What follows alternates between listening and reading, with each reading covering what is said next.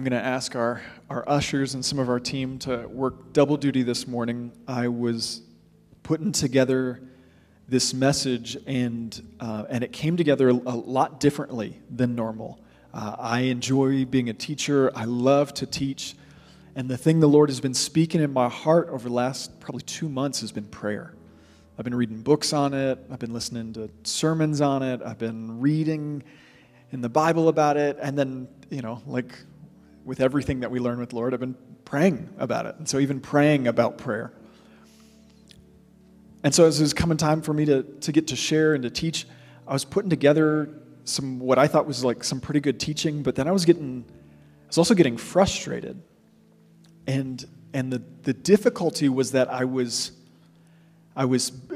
coming kind of face to face with my own inadequacy. Not inadequacy to put together a sermon, but my inadequacy to there is an element of prayer that cannot be taught, and it has to be caught. So I've put together a lot of notes because there is still a time and a place for teaching, but I don't intend to get to all of it today. So what we've got, they're going to hand out some paper copies. So if you want a paper copy, wave your hand. But we've also made it digital. So if you just go to therock.org, a little banner will be right at the top. Tap that and you can have it digital. So if you like your phone, tablet, computer, and you want it digital, you can have it there, therock.org. If you want a paper copy, wave your hand. We've got several copies going around. Okay, so like I was saying, there's probably 7 or 8 pages in there. We're only going to get to about 4. And so those other 3 or 4, that's homework. You take that home, you read over that, you apply it. It's good things. It'll help us to grow in prayer, and I want us to grow in prayer.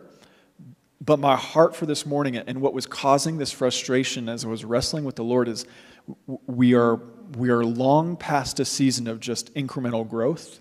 We can't just have slightly better prayers. This isn't just like self-help and self-improvement.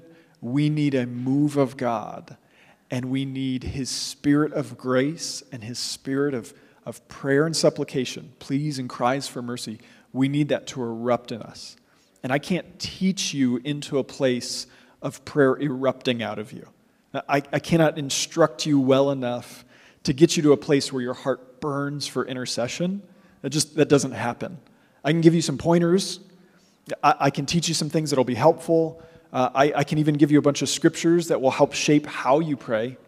But that desire to pray, that comes from God. And so this morning, my big heart is that we would cry out to God to help us pray to God. We need God to love God. We've run into that before. Some of you have felt that in your humanity, in your weakness, that you're like, I want to love God more, but sometimes I fall short. And so we cry out to God, God, give me a grace to love you more. It's same with prayer. God, I need you to even pray rightly. Because without God, my prayers become selfish. So even when I do remember to pray, they still are flawed and erred and weak, and they miss the mark. And so we are going to cry out to God this morning for a gift of grace to empower us to pray well, okay? But I also want to encourage you. I didn't realize it at first, but this isn't the first time that the Lord has put prayer on my heart. 2 years ago, October of 2021, the Lord had given me a dream, and I felt this urgency for prayer. And so I spoke about it. We were feeling it as a leadership team. Yeah, we need to pray. And since then, it's been interesting as I looked back. It's affected even some of our programs and some of the resources and how we do things. And I don't want in any way to say all of this was because of me, but it's just interesting. The Lord highlighted prayer in 21, and later that summer in 22, we started Maranatha. We started doing a summer of prayer, and we did that again this year. We shifted our Wednesday nights from a service where it was a lot of worship and teaching to into the chapel where we began to do worship and prayer. And so the Lord has highlighted prayer before, and we responded well.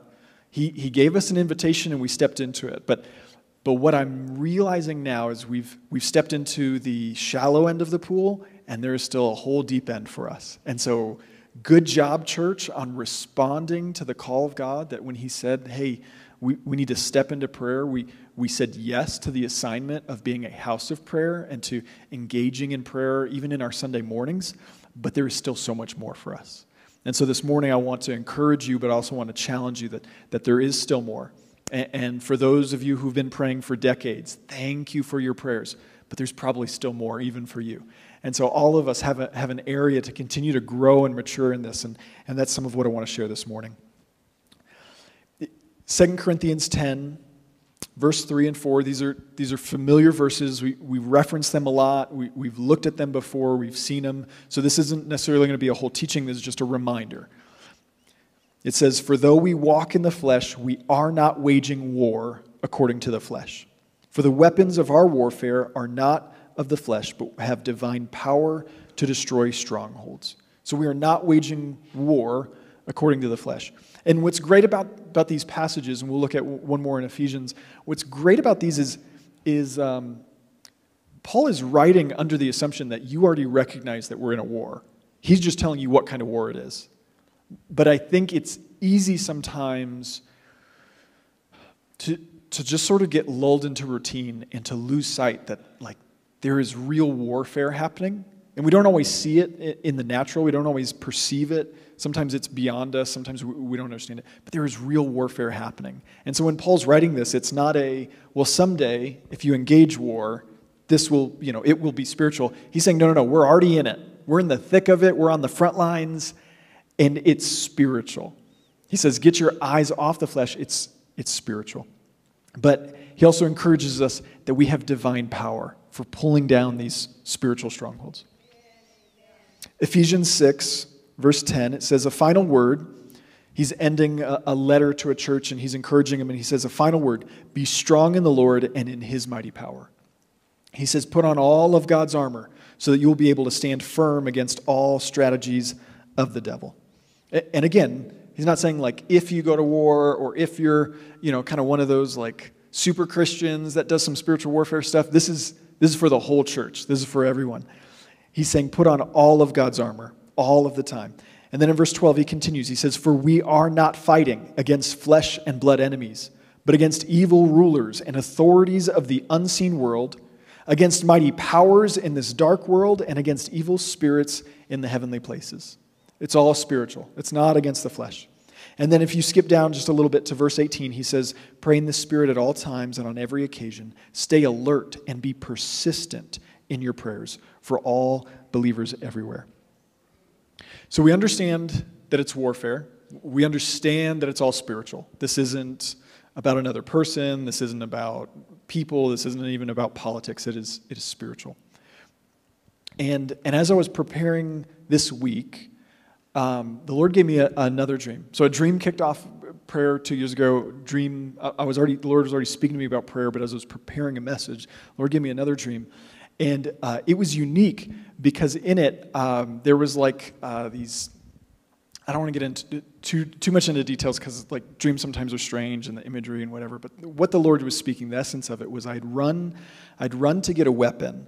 And I was looking for a weapon in the closet, which to me spoke of like the prayer closet. And I was looking for the weapons, and I was finding ammo tins, and I was finding like ammo like boxes, and I was pulling them all open. And instead of being ammunition in there, it was all just junk food. And it was like, an ammo tin full of like guacamole and chips. And in the dream, I'm like, that's so weird. Like that's ridiculous. And so I'm looking, and then finally I find a rifle, and I grab it, and I open up the magazine, and there's ammo in it, but they're ice cubes in the shape of bullets, and they're melting. And I wake up from the dream, and I'm asking the Lord, I'm like, what is this? Because I don't dream very often. So when I do, I'm asking the Lord, like, Lord, what is this? And I felt really clearly like there is let me see how I wrote it down.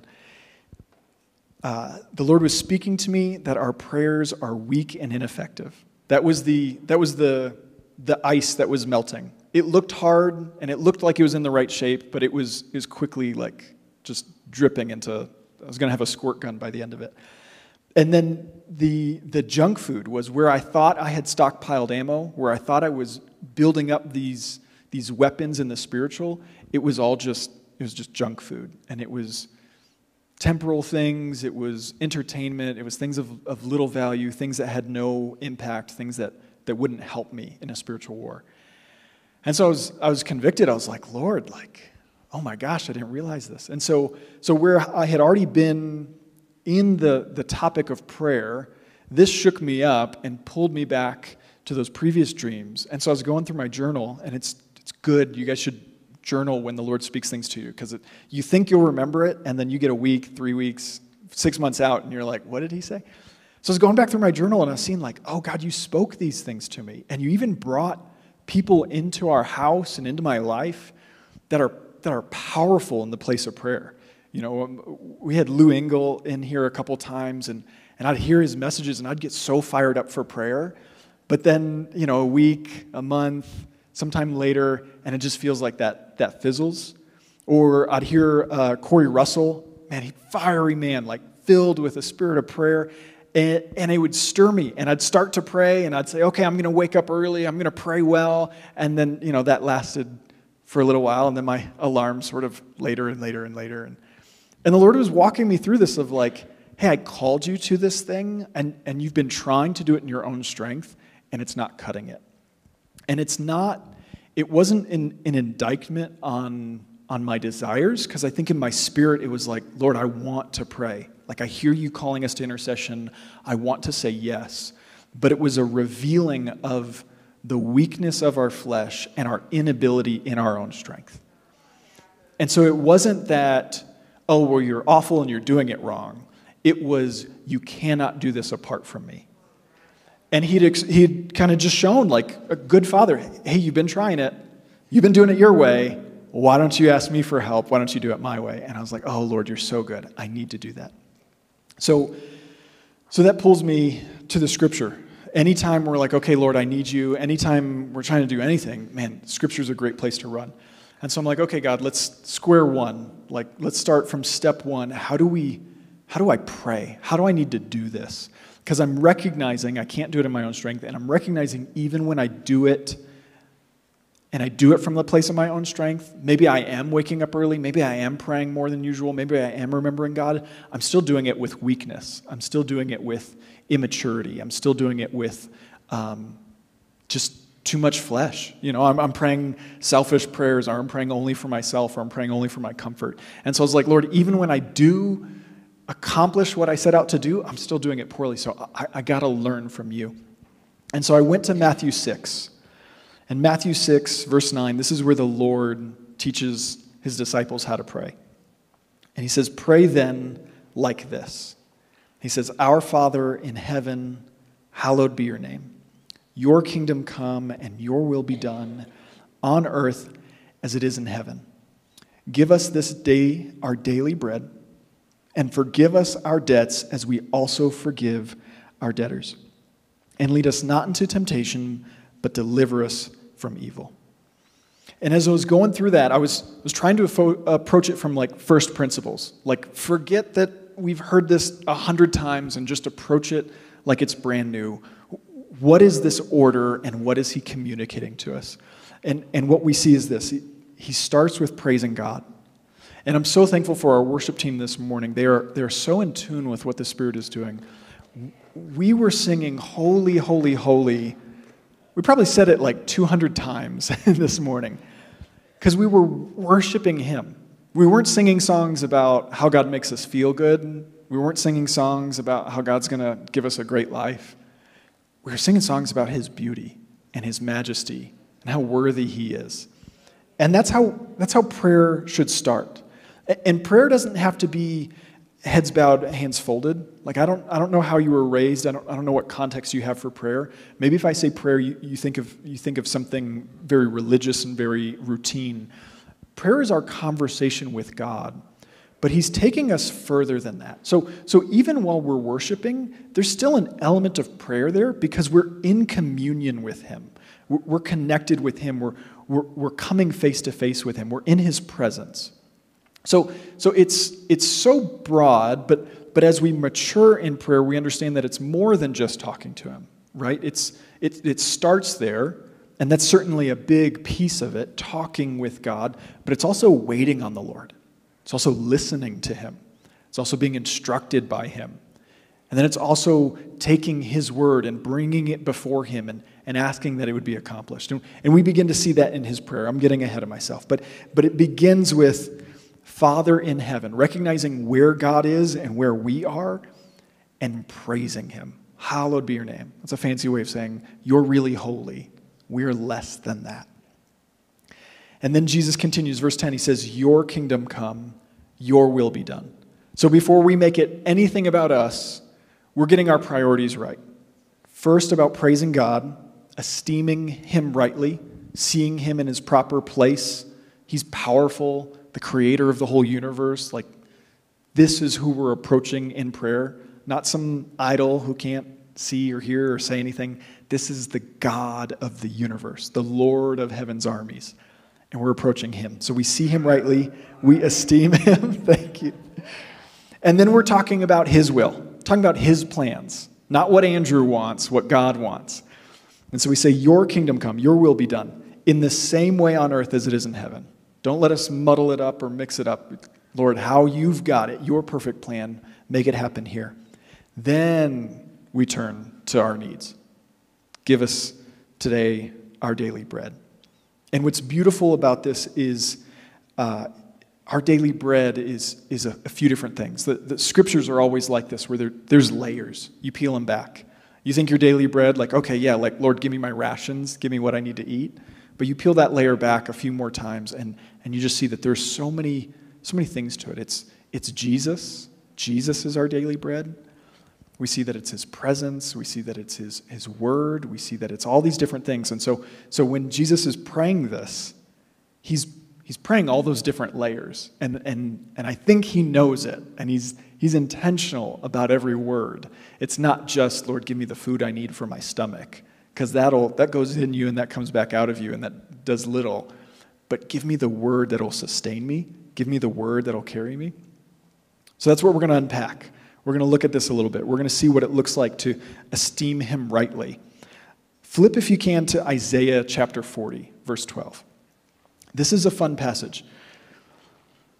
If we're going to pray the Lord's Prayer, where we start by esteeming him rightly, seeing him correctly, Isaiah 40, verse 12 is a really great way to do this. It says, I'm going to read out of the NLT. It says, who else has held the oceans in his hand? Right? That's a task. Who has measured off the heavens with his fingers? Who else knows the weight of the earth, or has weighed the mountains and hills on a scale? That's impressive. You put that on your resume, and that's really something. I think of who has measured off the heavens with his fingers. I was curious, and so I Googled it. The heavens, the observable universe, is estimated to be 93 billion light years wide. 93 billion light years. This is a number we can't easily comprehend, so I want to just break that down for just a second. 93 billion light years. If you are traveling at the speed of light, which is an unfathomable speed, you travel at the speed of light for an entire year. That is 1 light year. Then you do that, no pit stops, bathroom breaks, or food stops. You do that for 1,000 years, and then you take that chunk and you repeat it another 1,000 times. So we've got a light year, 1,000 of them, and that becomes our measuring chunk, and you do that 1,000 times, and that now gets you to 1,000,000 light years. Now you take 1,000,000 light years, and you do that another 1,000 times, and that makes 1,000,000,000 light years. And then you do that whole chunk another 93 times, and that's the observable universe. That's what they can see. They estimate that there's probably still something beyond that, but that's incredible, and that's what they are seeing. And so they're like, wow. And the Lord's up there like as if he forgot his tape measure and is just like, it's about that big, right? Like that's the God we're praying to. That's who we're approaching. And that's exciting, but I think sometimes that also, that becomes a judgment against us in a little way of, if I pray small prayers, it's because I'm not seeing God rightly, right? I think that small prayers might even insult God, because he's up there He's got all the stars and all the galaxies and all the heavenly hosts and everything around him. And then he hears like, oh, Andrew's praying. And he tunes in and he's like, Andrew, what do you need? And I'm like, Lord, if you could, if it's in your power, if you're not too busy. And he's like, oh gosh, you clearly do not understand who I am. And so that's why we need God to help us. Because even in our prayers, we're still like, we're missing it. We can't fathom how powerful and how great and how strong and how majestic he is. But our prayers, as he begins to reveal himself to us, our prayers should reflect that. Our prayers should be big. Mark Batterson says it this way. He says, bold prayers honor God, and God honors bold prayers. I think that's true. I think we need to pray bigger prayers, because if that's who God is, then we should not insult him with small things. We should ask big. We should ask for miracles. Because if you pray a small prayer and it happens, that isn't miraculous, God gets no glory. If I pray that I have a decent day today, and then I have a decent day today, I don't run out into the streets and be like, oh my gosh, you got to hear what God did for me. I had a decent day. Right? What kind of testimony is that? Who gets saved because they're like, this guy prayed and he had a decent day? We've got to pray big things. God will answer big prayers. It's not hard for him. It's hard for us. And that's why we have to pray. Okay, so step one, we have to esteem him rightly. And then two, we have to pray God's will, not ours. We have to pray God's will and not ours. And Pastor Mike was hitting on this, that we could jump straight into praying for Israel, but we really have to hear, God, what are you doing? And I had to do this when the news was starting to break. I had some friends text me, and they're like, oh, did you hear what's happening? And I was like, yeah. And they're like, we need to pray. And I was like, yeah. And then I was like, God, I have no idea how to pray. Like, I want to go to Scripture, and I want to pray some of these things, but my Bible reading plan just has me finishing up Jeremiah, where it's actually the Lord's will to crush Jerusalem. And I was like, Lord, I don't want to pray that. Like, that sounds awful. I want to pray Psalms where it's like, pray for the peace of Jerusalem. And so I want to pray that. But then, I don't want to pray, God, destroy all your enemies, because it's like, well, as a Christian, like, Lord, I know that you want to save every person. So it's not rain down bombs on them, because I know there's salvation. So I'm starting to confuse myself. I'm thinking of all these different scriptures, and I'm like, Lord, what are you doing? And it's giving me pause. I'm like, Lord, I don't want to pray wrong. I don't want to pray against what you're doing. But I need to understand, what are you doing? And there's a great story of this in Colossians. Colossians chapter 4, verse 2. We're going to read between the lines a little bit with this one, so follow along. It says, Colossians chapter 4, verse 2, devote yourselves to prayer with an alert mind and a thankful heart. Pray for us too so Paul is writing to a group and he's asking them to pray. He says, pray that God will give us many opportunities to speak about his mysterious plan concerning Christ. That is why I am here in chains. So where's Paul writing this from? Is this an email shot from like, hey, I'm out on vacation, but here's a quick note from the beach? Where is this coming from? Prison. He says, pray that I will proclaim this message as clearly as I should. If I was in prison and I was writing to a bunch of believers, you know what I would ask them to pray for? Get me out of prison so I can do the will of the Lord. That's what I'd pray. In Ephesians chapter 6, we read 18, but if you jump to the next verse, 19, it says, and pray for me too. Ask God to give me the right words so I can boldly explain God's mysterious plan that the good news is for Jews and Gentiles alike. I am in chains now, still preaching this message as God's ambassador.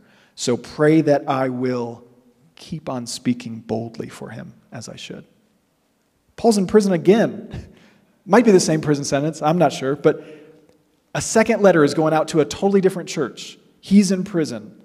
And you know what he's not thinking of? He's not thinking of Acts 12. James is put in prison. He's killed by King Herod Agrippa. Peter gets arrested, and the church prayed earnestly for him, and it results in a totally miraculous deliverance. An angel comes in the middle of the night, wakes Peter up, and says, hey, let's get out of here. Peter thinks it's a dream and thinks in the dream that he's getting up and the chains fall off and he walks out of open gates. And then he gets outside and he realizes, someone pinched me. This isn't a dream. This was a miraculous deliverance. He goes to the house where the church is praying for him, knocks on the door, and they're like, it can't be him. He's in prison. And they don't even open the door for him at first. That happened before these letters are written. So Paul understands miraculous deliverance out of prison. In fact, in Acts 16, you know who gets miraculously delivered out of prison? Paul. Paul and Silas are put in chains, and they're worshiping and they're singing, and it's the middle of the night, and an earthquake hits. All the jail cells fling open, and the jailer gets saved. That happens in Acts 16. These letters, the Colossians and the Ephesians, those are written after that. So Paul knows of miraculous deliverance. He's witnessed miraculous deliverance, and in this moment, he's asking the church to pray for boldness to preach the gospel. He understands that chains can't hold back the will of God, but they might actually be a part of it. He's so in tune with the will of God that he's not asking for a miracle deliverance, he's asking for a miracle salvation. And I think, man, that is a level of maturity I haven't gotten to yet in my prayers. I'm not that in tune, because I would just see in the natural and be like, clearly, you're an apostle. You should not be in chains. You need to be out there preaching. And he says, no. This is why I should go to Jerusalem. I know that chains await me, but I need to go. Paul was so in tune with the will of God. When we pray, our prayers have to come in alignment with his will. Not with what we think makes sense. And sometimes, depending on which scripture you're looking at, because I would look at, if I was in prison, I'd be like, Acts 12. Lord, do Acts 12. I'm praying Acts 12. That's scripture. But he's looking at a different passage. He's looking at, you must suffer for me. You must pick up your cross. And you must be willing to do this for me. He's looking at Jesus' example of, I came to lay down my life. No one takes it from me. I'm giving it. And so Paul's here knowing that I'm giving my life because this is opening doors to judges and kings and rulers who otherwise would never hear the gospel. Wow. Okay. All right. So now, we esteem God rightly. That's number 1. 2, we have got to understand what he's doing. We've got to spend time waiting on him, listening. Okay, God, what is it you're speaking? What is it you're saying? So that can fuel our prayers.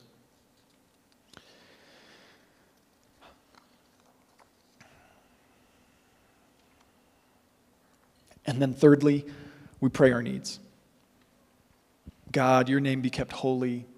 Your kingdom come. Your will be done. Give us today our daily bread. But our greatest need is Jesus. That is our greatest need. In John 6:35, Jesus replies to a group. He had fed them once already, and they were following him because they wanted to get fed again. They were like, man, free meal. You just follow Jesus around. He'll talk for a while, but then there's bread and fish afterwards. And he says, I am the bread of life. Whoever comes to me will never be hungry again. Whoever believes in me will never be thirsty. And as I study this chapter, John 6, I'm realizing it's better to miss a meal than to miss the daily bread of God's word and time with him. And this was something that the Lord was walking me through about 2 months ago. I would try to set my alarm early so I could get up, and before the distraction started, before I had to get the girls ready for school, I'd read, do my devotion, spend time in prayer, start my day off right. But sometimes, either a late night or didn't sleep well or whatever, hit the snooze too many times, and I jump up and I realize, it's not time to do everything I want to do. I got to skip something. And because I love breakfast, I'm going to skip this. Like, I'll catch up on my devotion later. I'll catch up on my prayer later. I'll have a break. I'll do it before bed. Different times. And I was doing that.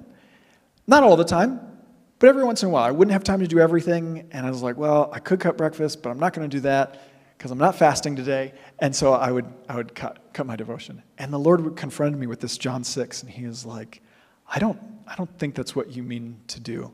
Like, you are prioritizing this temporal thing over this supernatural thing. You're prioritizing a temporal thing over an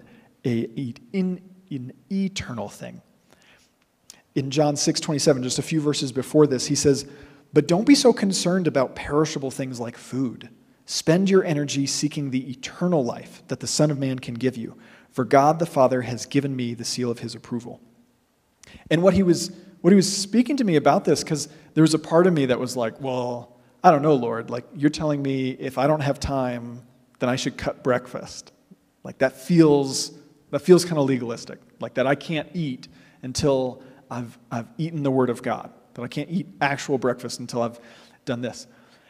And he released me of that. He said, no, it's not religious. It's not legalistic. He said, it's just priorities. He said, if your house was on fire and your grass needed to be mowed, which are you going to do?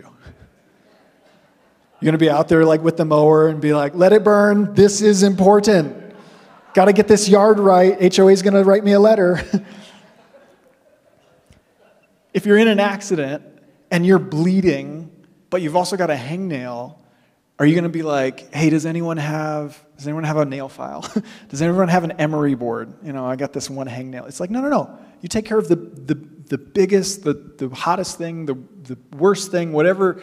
You take care of number one priority, number one.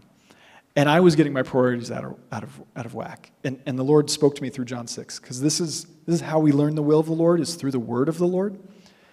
He was speaking to me through John 6, and he was saying, don't be so concerned about perishable things like food. John 6:27. Spend your energy seeking the eternal life that the Son of Man can give you. So now what that does is two things. If I don't want to be hungry, I have to get up when the alarm goes off. Can't hit snooze. And I'm learning, like, okay, if I hit snooze, I better take a bar with me on my way to school drop-off. Like, I don't have time to do all this because there's only so much. And so I'm learning to reprioritize. I'm learning this above all else. That's how my Bible says it in Matthew 6:33. Seek the kingdom of God above all else. Above even breakfast if it has to. Seek the kingdom of God above all else and live righteously, and he will give you everything you need. Some of your Bibles might say seek first the kingdom. But sometimes we're like, well, I'll seek first the kingdom, but after I've done this, and I got to take care of this, and this needs to be done, and the kids are up, and I've got to have this responsibility. I think it's just seek first.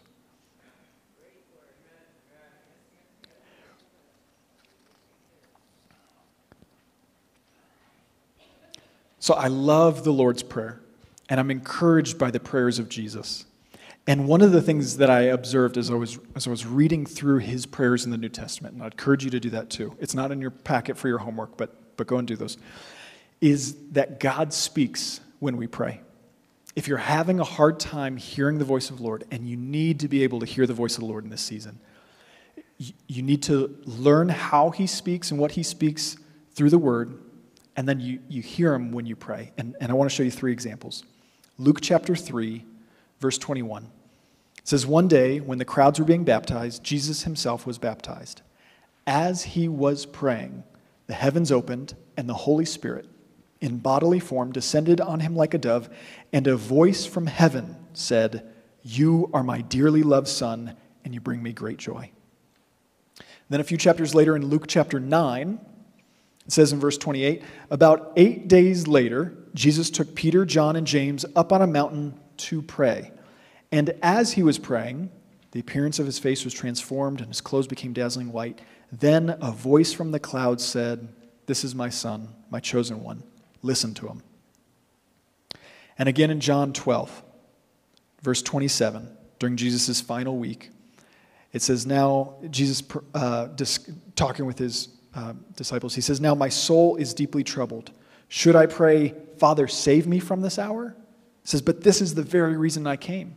So then instead of praying, "Father, save me," he turns and he says, "Father, bring glory to your name." It's short, but it's still technically a prayer. And it says, then a voice spoke from heaven, saying, "I have already brought glory to my name, and I will do so again." When the crowd heard the voice, some thought it was thunder, while others declared an angel had spoken to him.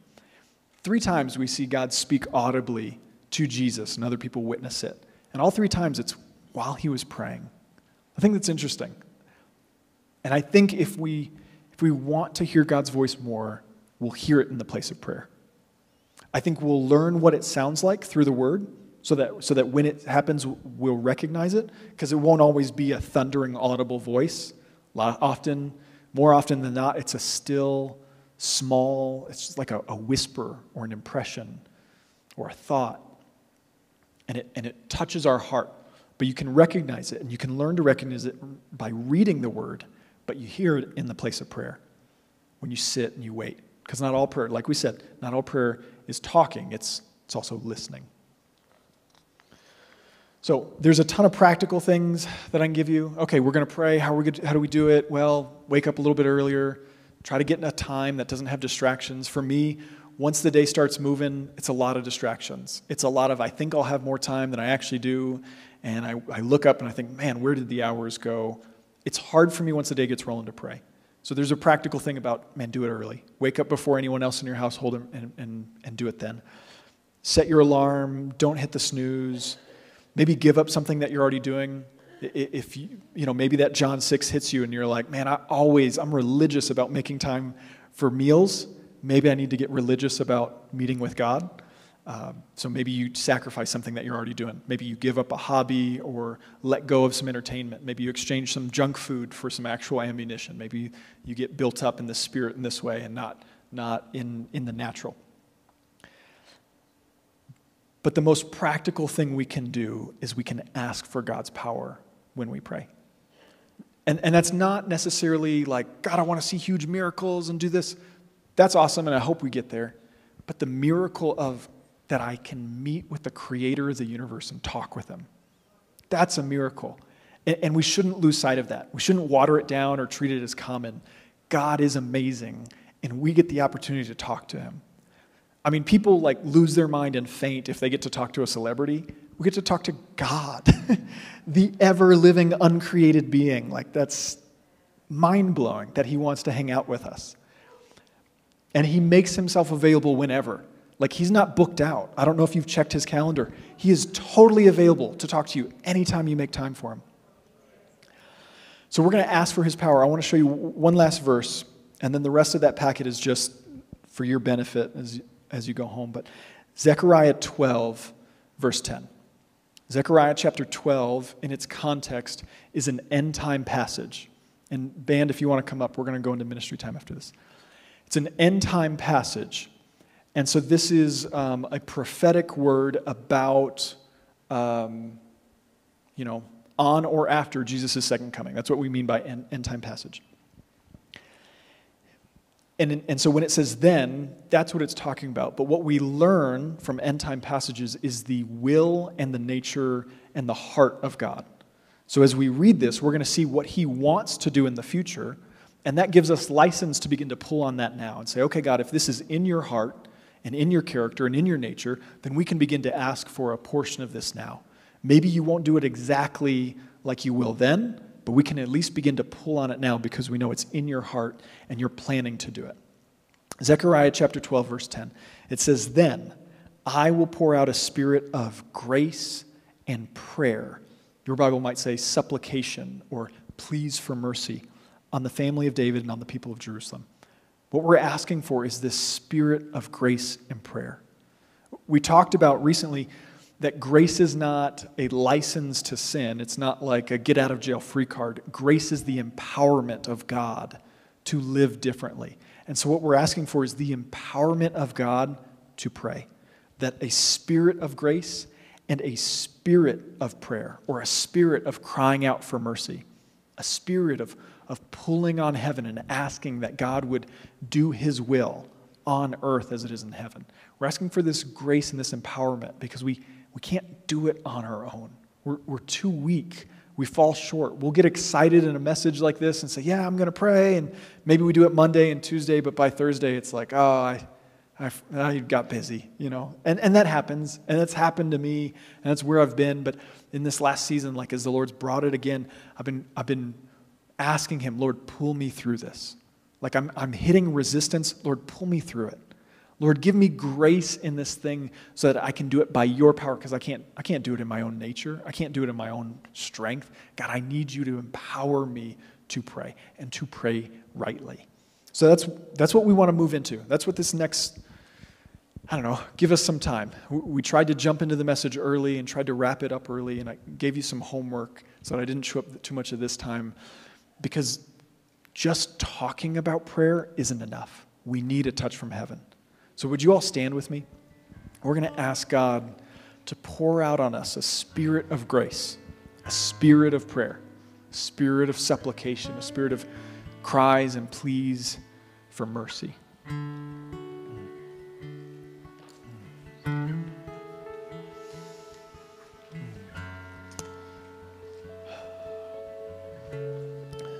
Just begin to pray. Set your heart and your affection on God. Stir yourself up in your spirit. Tell your body, hey, we're going to come into alignment with this word. Father, we acknowledge you. And we see Jesus' example of praying. He prayed all night before he chose the disciples. He prayed in the garden. He was praying as he launched into public ministry, 40 days of prayer and fasting. We see him disappear early in the morning to go pray and disappear at different times. He was always praying. And as we follow Jesus' example, Lord, we want to be people of prayer. Father, we ask that in your generosity, would you pour out a spirit of grace and of prayer. Holy Spirit, begin to move even now to give us an impartation of prayer.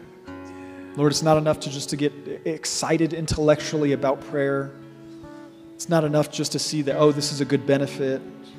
It's not enough to see, oh, this is a good discipline. This is a behavior I should be doing. Lord, we need your Holy Spirit to create a hunger in our heart to commune with you. Holy Spirit, we need your empowering grace to give us the strength to prayer, the strength to pray, to give us the strength to approach you, the strength to see you rightly. We need you to give us revelation of your will so we can pray in alignment with what you're doing, not our own thoughts, not our own ideas, not our own understanding, but to pray in alignment with your will. We need your Holy Spirit to give us revelation of who you are so we can see you rightly, so that we can remind ourselves of just who it is that we're talking to. Holy Spirit, we need you in greater measure. We need you in greater measure. We need you to overcome our natural, our flesh, the thing that wants to hit snooze, the thing that wants to feed our stomachs, the thing that wants to do something else. Holy Spirit, we need you to reprioritize our life. Not that we'd get caught up in some sort of legalism, but that we would see priorities rightly, that we wouldn't be ridiculous about our lives, but we would recognize the eternal and the temporal, and we would regard them appropriately. Holy Spirit, come set our hearts on fire to burn for the place of prayer. Yes. Lord, we pray that intercessors would not be fringe, that they wouldn't be just the few, that we wouldn't regard them as some sort of just, oh, those are the elite. We couldn't aspire to that. Lord, awaken our hearts that you've called this entire church to be people of prayer. That every believer who cries on your name is supposed to wear out their knees in the place of prayer. Lord, this isn't just something for ministers or for vocational church leaders. Lord, this is for every person. You've called all of us to prayer. Yeah, Father, we thank you for your goodness. It is your goodness to speak to us like this.